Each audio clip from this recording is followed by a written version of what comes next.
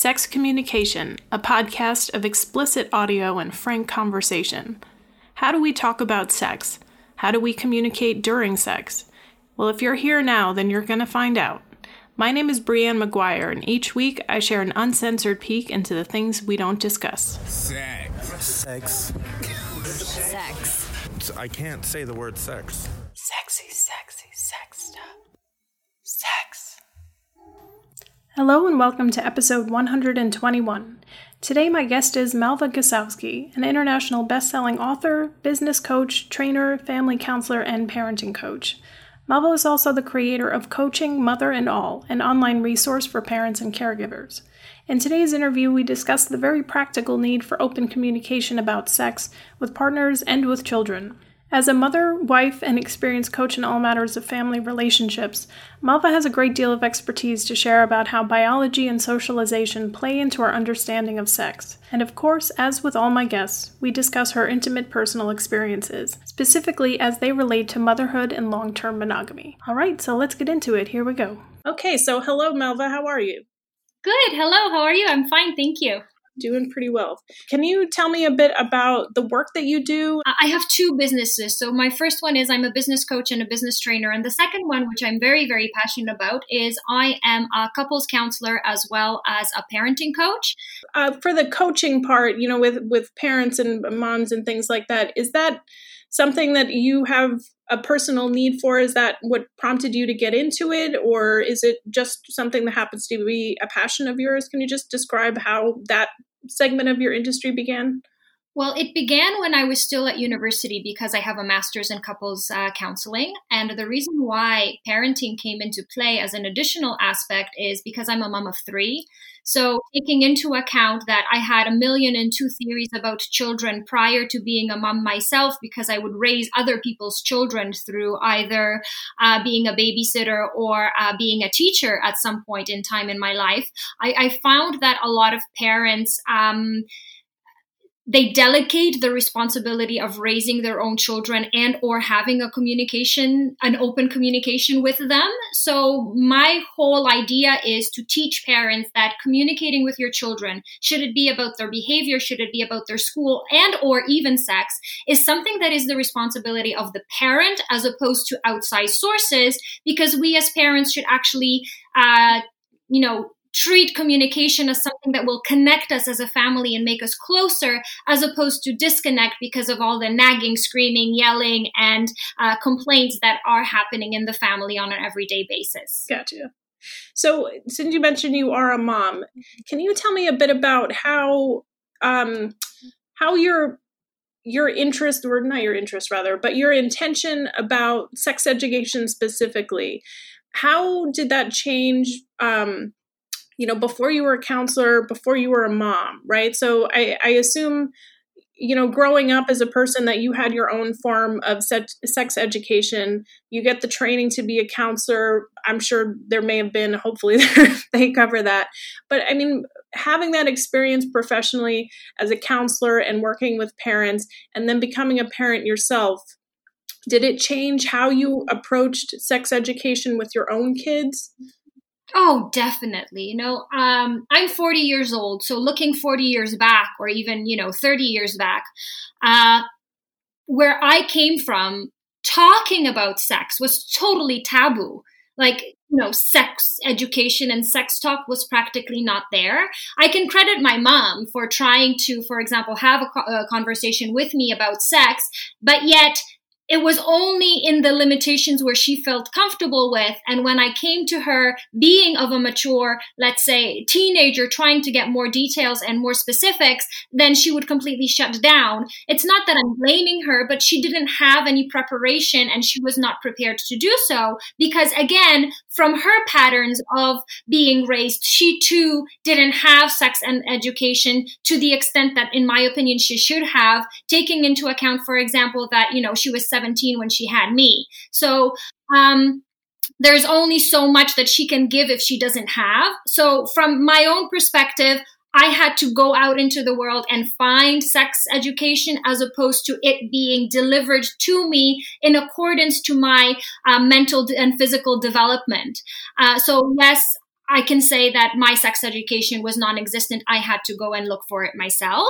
As for my understanding of, what sex is and what sex education should be, I'm very open with my kids. My kids are quite small, so we're not there yet. But we treat sex and, talking about our gender, for example, and what's happening with our bodies as something completely normal. My children ask a lot of questions, where do babies come from? And the first time I got a question, where do babies come from, were when they were 2.5 years old. And, I didn't say the birds and the bees and, there's a stork that came. No, when mommy and daddy decide to have a baby, the baby grows in mommy's tummy and then the baby comes out. So, I believe that sex education from a very, very young age, making people comfortable with it, to know that these are normal questions we should ask as opposed to taboo, is something that I'm a big advocate of, because making it into a taboo means, you start to search for answers in maybe some of the inappropriate ways of finding out, leading to certain consequences that we don't really want our children to face.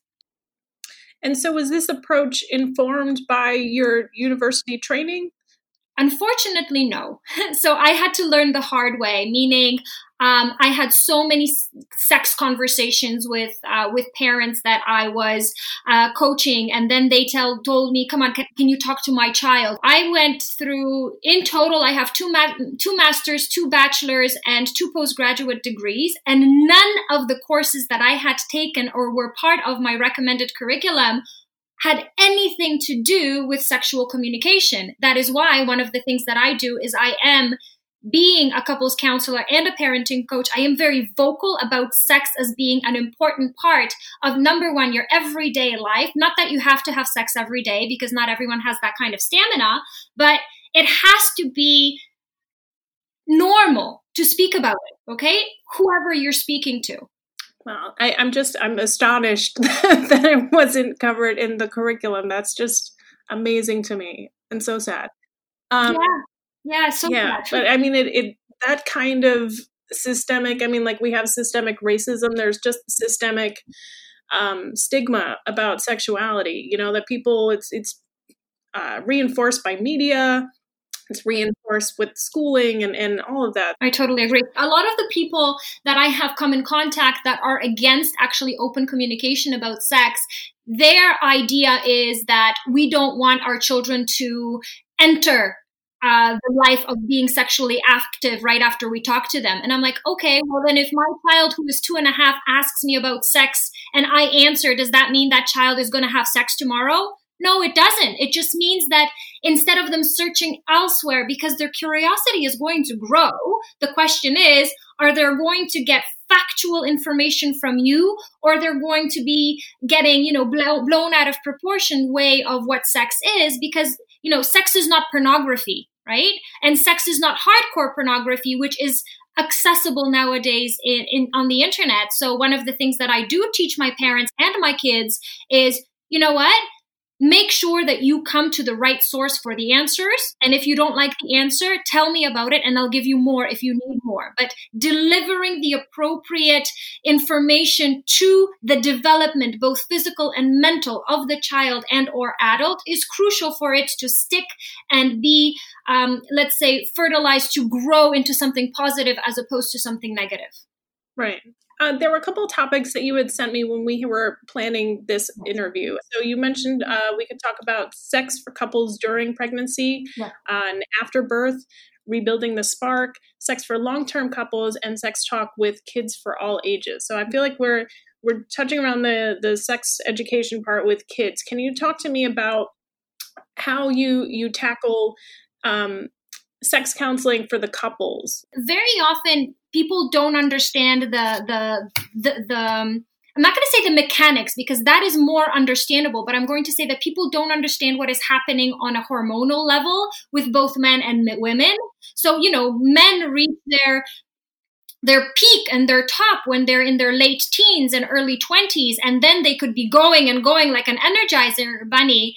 And women, reach that stage when they're around 40. So, that's a 20-year difference, which means, you guys have to understand each other and know where this libido or lack of is coming from. And so when it comes to, couples, at the very beginning, there may be hormones and there could be a natural boom and they keep going at it, but they don't talk about it. And very often there's this frustration of, it was good at the very beginning, what happened later? Because this initial spark, like we called it at the very beginning, it can die out, and that's totally normal unless we kind of make sure that we take care of it and maintain it.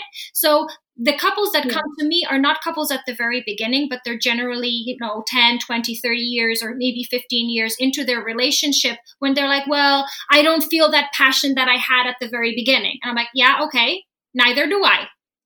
But that doesn't mean that it's wrong. I feel a totally different passion towards my husband, and we've been together for almost 15 years.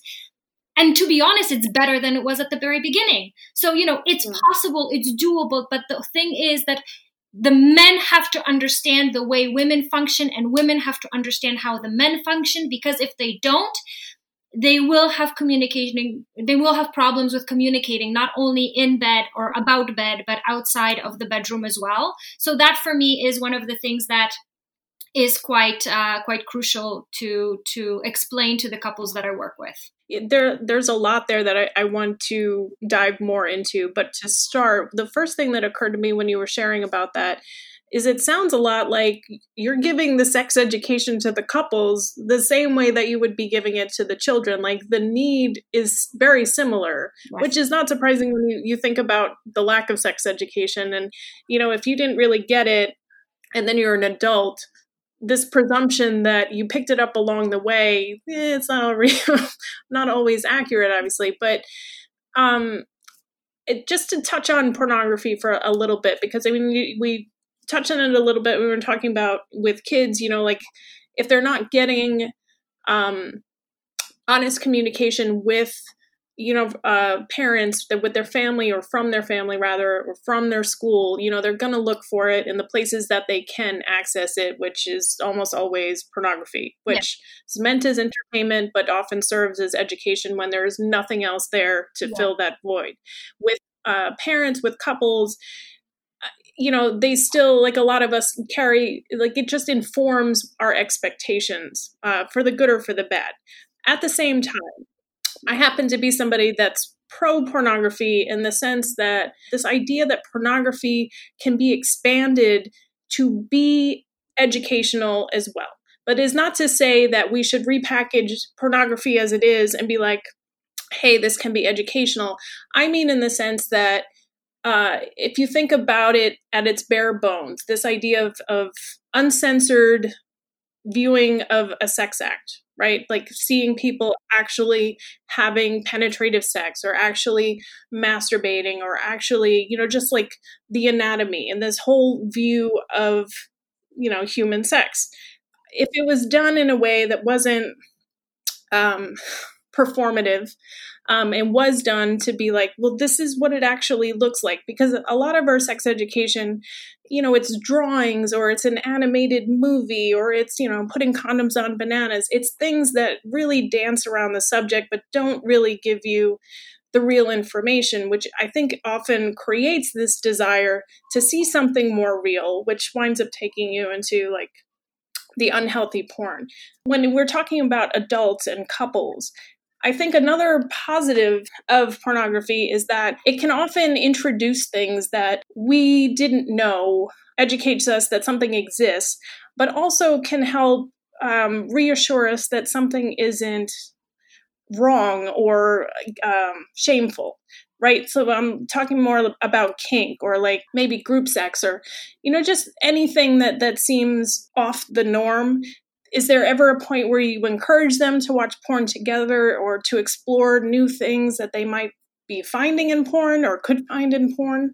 For me, I want to, set the record straight that when there are two adults and they both consent to something and they're both happy with it along the way and at the very end of the whatever they were doing, then it's not out of the norm and it's not kinky. Okay. So for example, if a lady likes the man to slap her in the bum and the man likes to do that as well, then why is it out of the norm if they're both happy? You know, they're consenting adults having fun. If one person likes, for example, dressing up and another person likes, you know, seeing someone dressed up, again, is that out of the norm, or what is the norm? Or vice versa. If one person likes it in the dark and another person doesn't because he or she would want something else, this is not normal because they're not finding a common language, a common way of communicating. So lack of communication is abnormal to me. Finding things that pleasure both the man and the woman, or, you know, two men or two women, whatever your pattern of sex is, as long as both sides or three sides or four sides, whatever, are happy, then I'll say it's normal, as long as no one's getting hurt. So that's one thing. The second thing is, I believe that so I personally don't tell the couples, this is the film that you should be watching. But I do tell couples, find other sources of information that pleasure both of you if you would like them, and porn is one of them. But most importantly, for me, I find that very often, especially post-baby, women don't appreciate and don't accept their own body as much as they should, because they, for example, had a C-section, and this new scar and this way that their body is formed and shaped is not something that they got accustomed to, or because of lack of physiotherapy post-op, they don't get that feeling there anymore. So, you know, a lot of things happen once you give birth, for example, through the C-section. And so the women have to understand to appreciate their body at the very beginning. And if I tell them, you know, go watch a porn film, they'll be more blocked and locked inside, so shut down as opposed to open. The first and one of the best steps is that what I tell the people to do is, you know, find yourself and look at your own body from a different perspective. Just like you have a mirror in your bathroom, you know, get undressed and just, you know, stare at yourself and see what kind of things you like about yourself and what kind of, you know, how your body has changed. Because if you had just given birth, your breasts are a different size, your hips are totally different. The way your waistline is shaped, it may not be the ideal proportion of a model, and it doesn't have to be for it to bring you and your partner pleasure. And very often when you talk about, let's say, the most popular porn or like pornography magazines, they have such ideally shaped women there, Photoshop most of it. But, you know, telling a woman, okay, go watch a film and this is how you should perform, will actually shut her more because of the comparison. So very often I tell them, you know what? Why don't you just look where you find the pleasure and how beautiful you are? I prefer to tell my couples to actually look at books, because then there's no comparison, rather than like performance comparison, rather than video. Later on, I say video is the last thing that you are going to go into, and then that opens a completely new door of pleasure for you, which you will get to, but make sure that you accept your own body and your partner's body first. So there is no, oh my gosh, I'm never going to be as good as him or her scenario coming into play. So, you know, I have to work in the early stages first before I get to the pornography, which I still believe can be something positive for people, to be honest. Thank you for sharing that. To start, I do want to just say, I think it's worth repeating, you know, for people listening, like if there's consent and willingness and there's joy being had from both parties or all parties involved, you know, like that is normal. That's your normal. And it doesn't matter if you've never heard of it before, you don't hear your friends talking about it or see it, you know, commercially produced or anything like that. And that normal, quote unquote, can change. Because you might want something new once you grow up, let's say, or you're not into it anymore because, you're like, well, it's mundane for me now. Let's try something different. So I don't want to do what I thought was kinky earlier. And now I think it's normal and boring. Let's try something else. So that is the beauty of being in a long-term relationship, for example, that you both can discover places you've never been before, right. Not necessarily, traveling the world, but traveling on your own body. Yeah. Yeah. So you mentioned, the hormonal changes and the physical changes that happen with age, but with women, especially, after childbirth.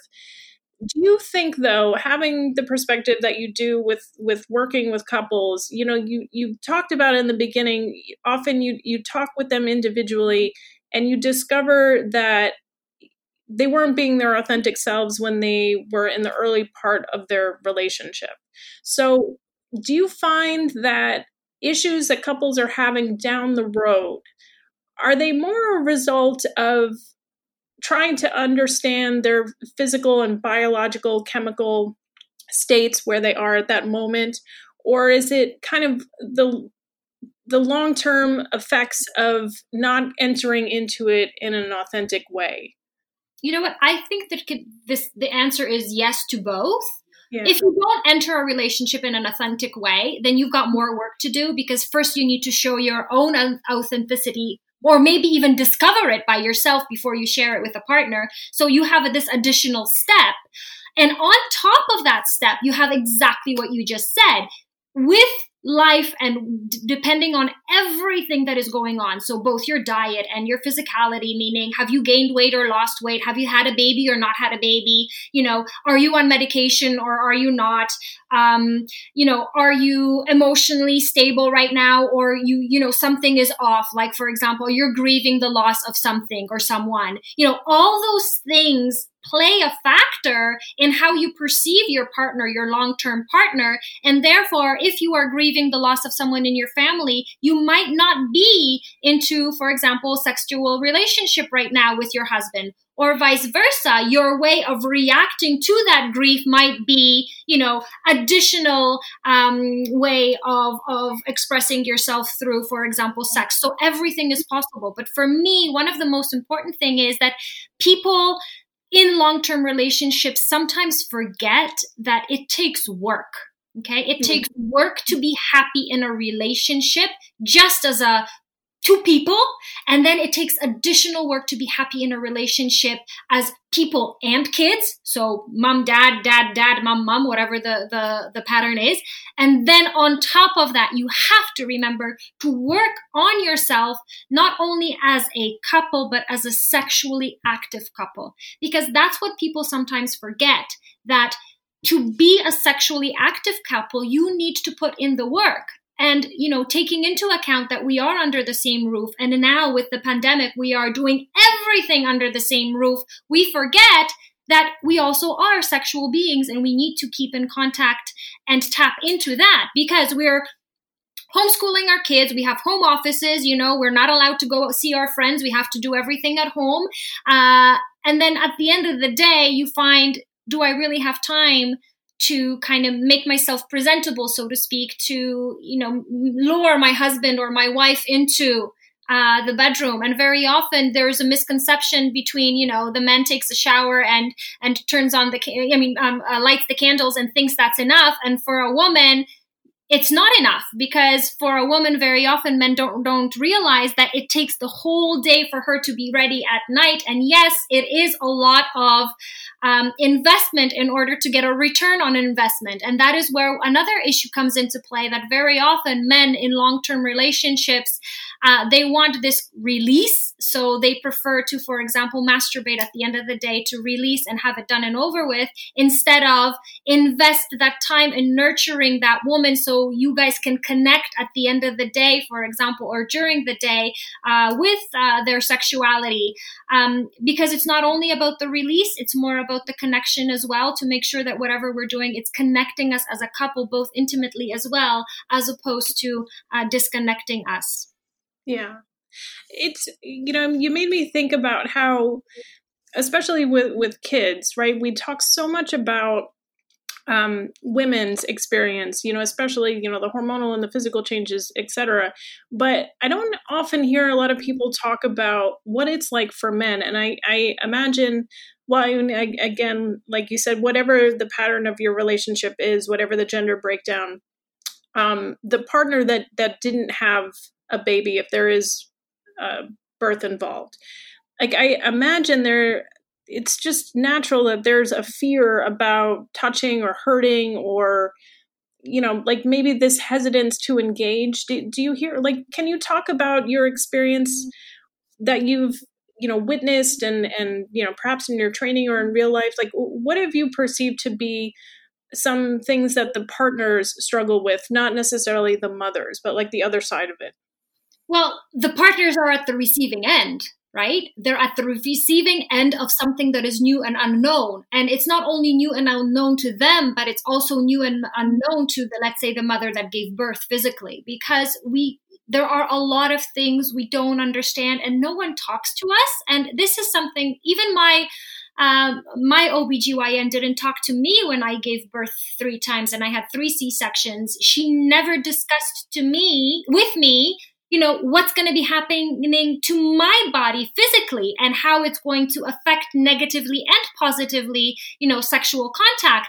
And that for me was like, why didn't you talk to me? Like, I didn't know, what to expect. And it's quite, so we as women that had given birth, we are discovering our bodies again, and something that felt normal and felt nice at the very beginning, let's say, of our relationship prior to giving birth to babies, now doesn't feel good anymore, or it feels good but only in certain positions, or we're surprised by our own body's reaction. So if we don't know, how do we expect our partner to know? He too was used to pleasuring us in a certain way that worked and now it doesn't. Or he was used to getting a certain reaction from us and now that reaction is inexplicable to him, because it's either, whoa, what happened here? She is already, versus, it's not working.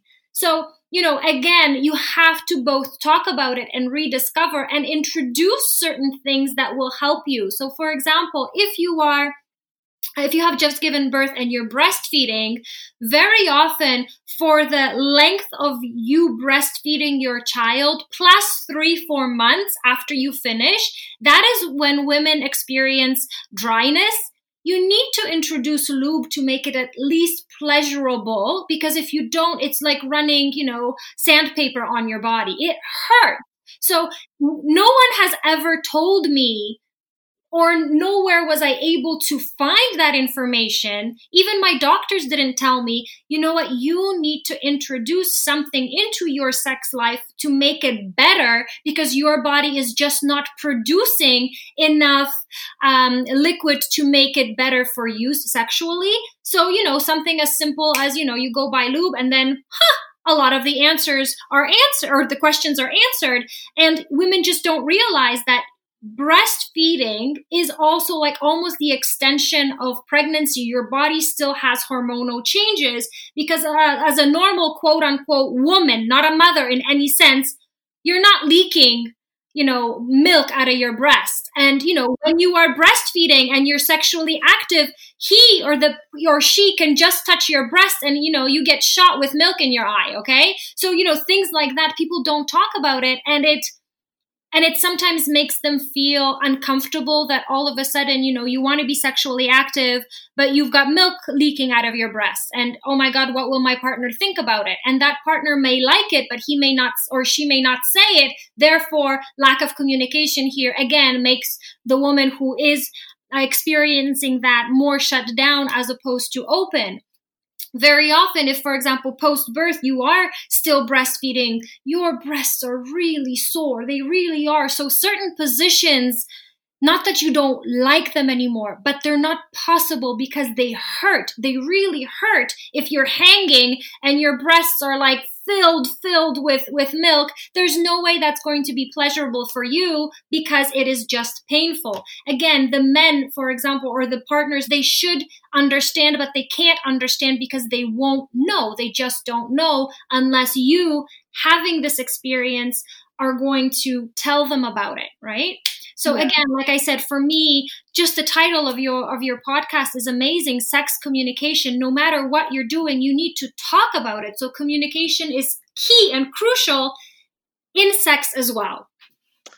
Couldn't agree more. That was you're taking the words right out of my mouth. Yeah, it is. I mean, it was a good reminder too. You know, I was talking about the other partner, but again, you're reinforcing the assumption that information is being passed to either party, right? You know, and it's just a failing of education and healthcare and just so many things.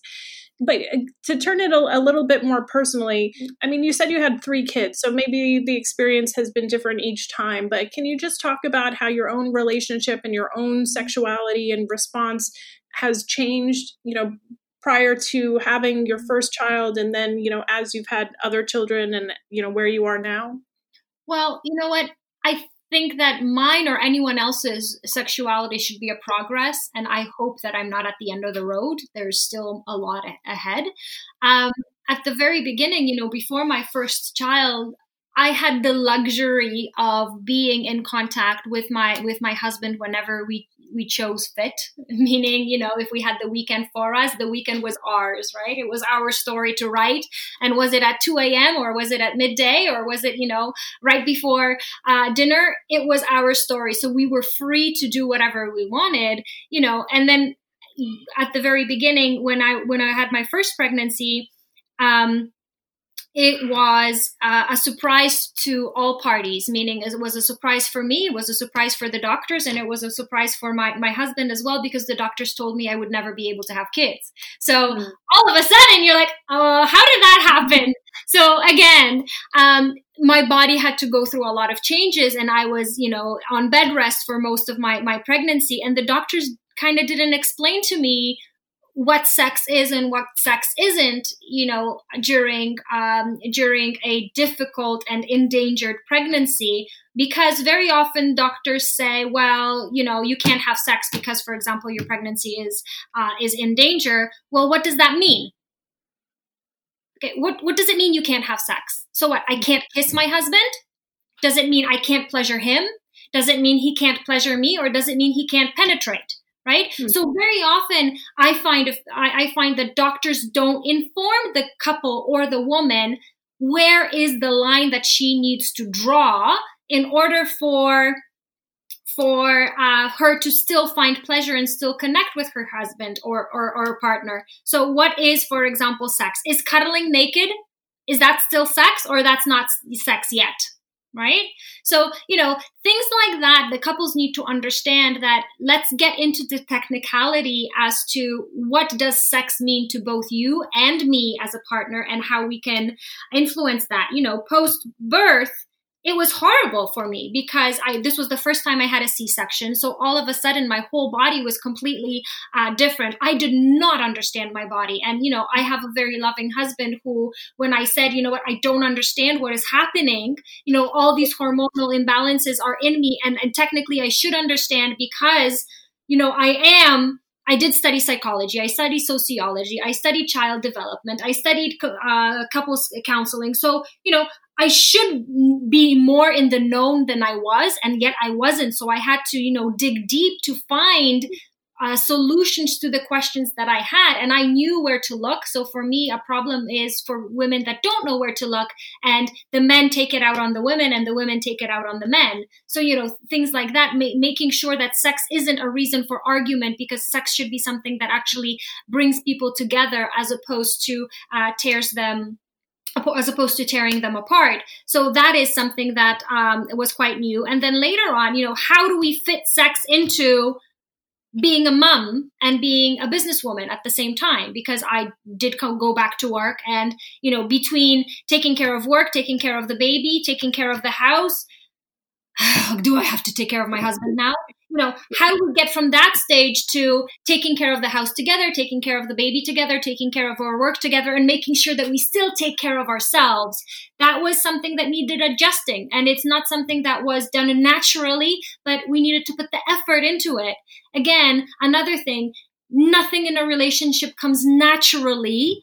in the long term, because you need to put effort into it, and it is a progress. So if you don't like what you have now, make sure that you talk about it and say, listen, this is what we have. I would like to improve on it. Let's improve one thing and see how we both like it. Whatever the situation may be, the place of living, how we're organizing our dinner, being ready, how we clean up, and how we have sex. So everything, one change at a time, will make it better and make it into a progress to make the relationship amazing, and make the relationship amazing in bed as well. And then, all you can do is add kid number 2 and number 3 and a second business on top of that. And that's where I am today.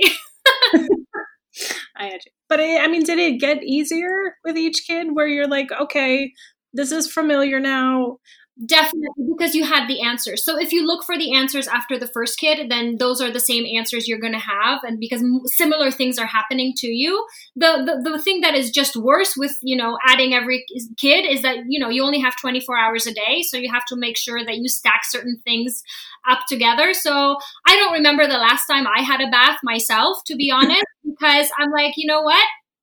I might as well have a bath with my husband. Why don't we just sit in the bath together? We talk and we drink our morning coffee, and then our kids know that this is the time where for 20 minutes they watch a story and we have a morning bath together. So number one, I do a lot of things at the same time. Morning coffee, have a chat with my husband, we take a bath together, and we're connecting on a, let's say, deeper level, because when you're naked, then you also have this vulnerability, which allows you to, for example, connect with the other person on a deeper level. So there you go. You kill a few birds with one stone. So you need to multitask. Yes, it is always true.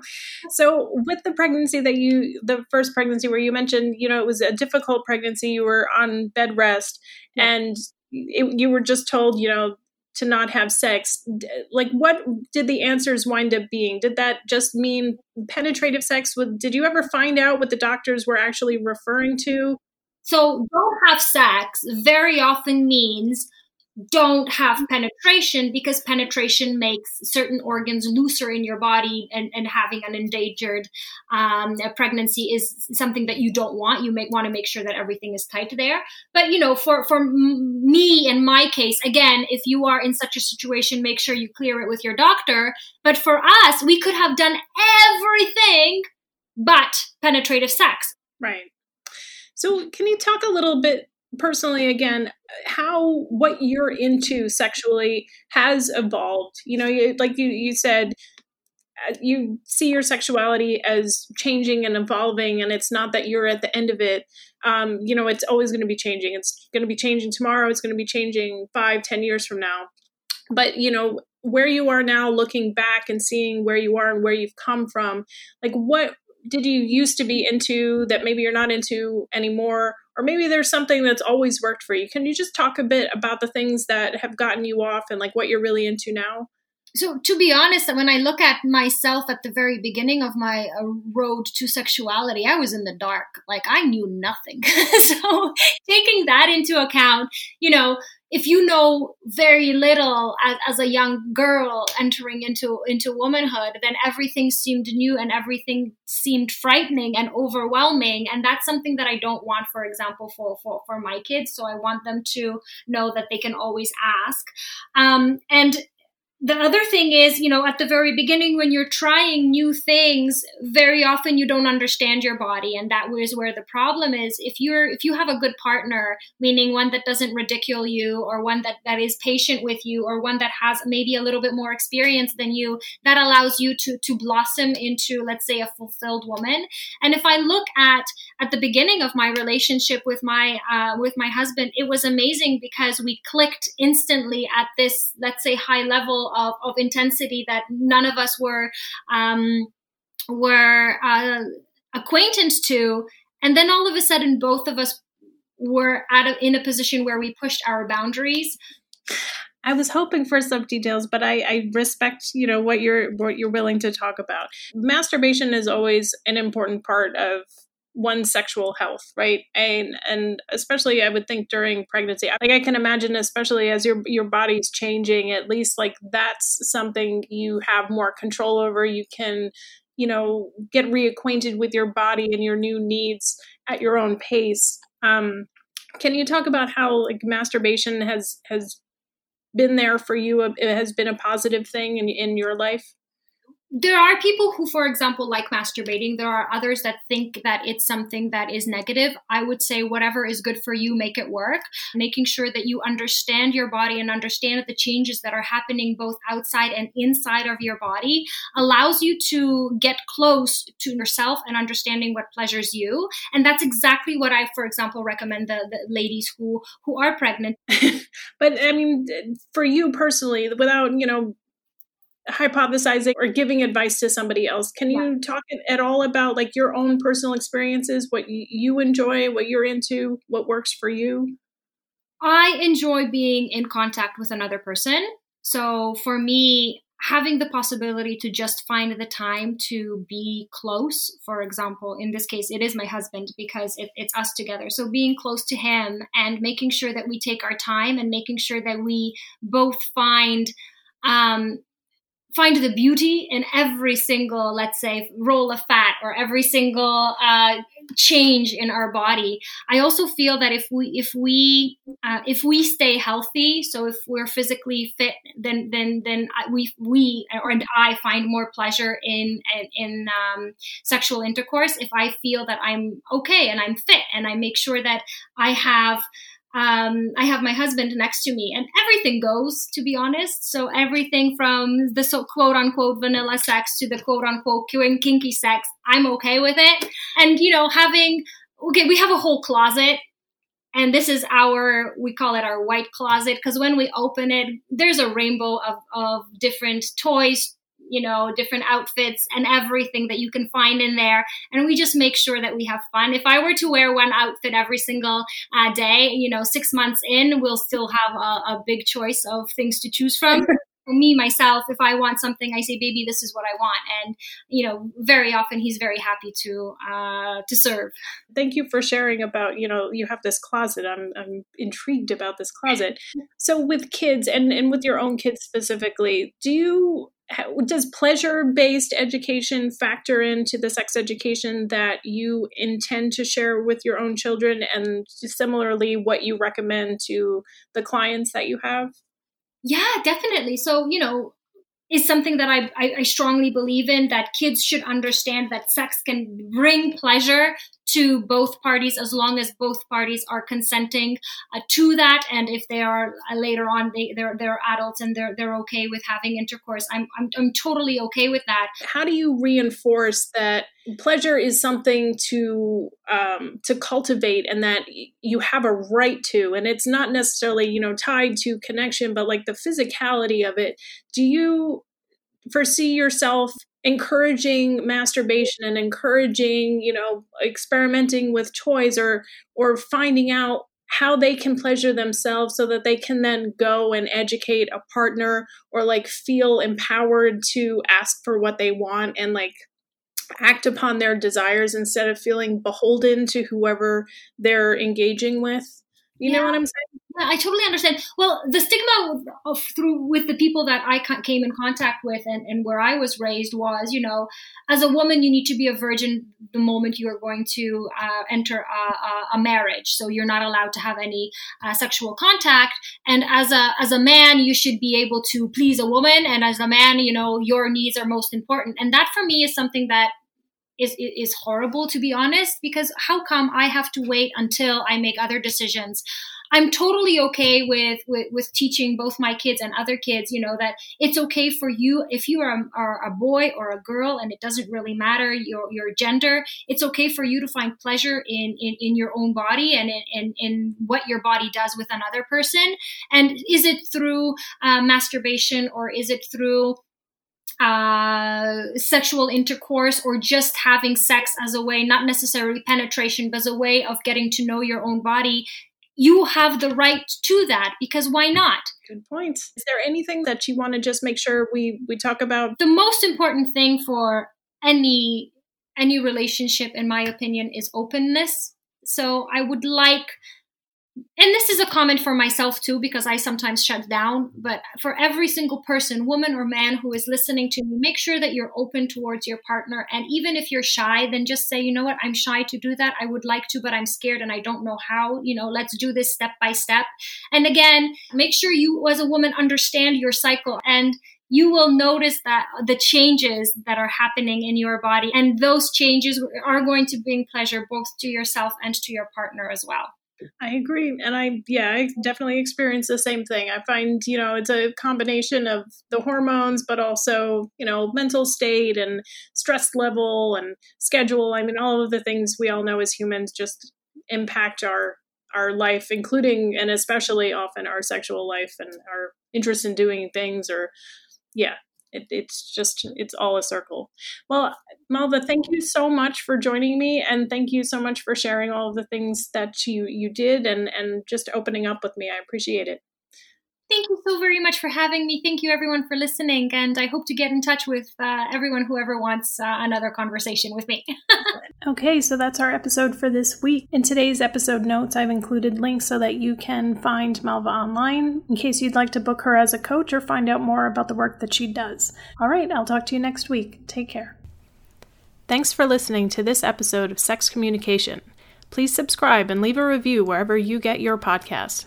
And if you'd like more information about the show, visit us online at sexcompod.com. That's SEXCOMPOD.com. If you'd like to be a part of the show, please email me at sexcompod@gmail.com. I am always looking for new sex audio and people to interview. It could be you.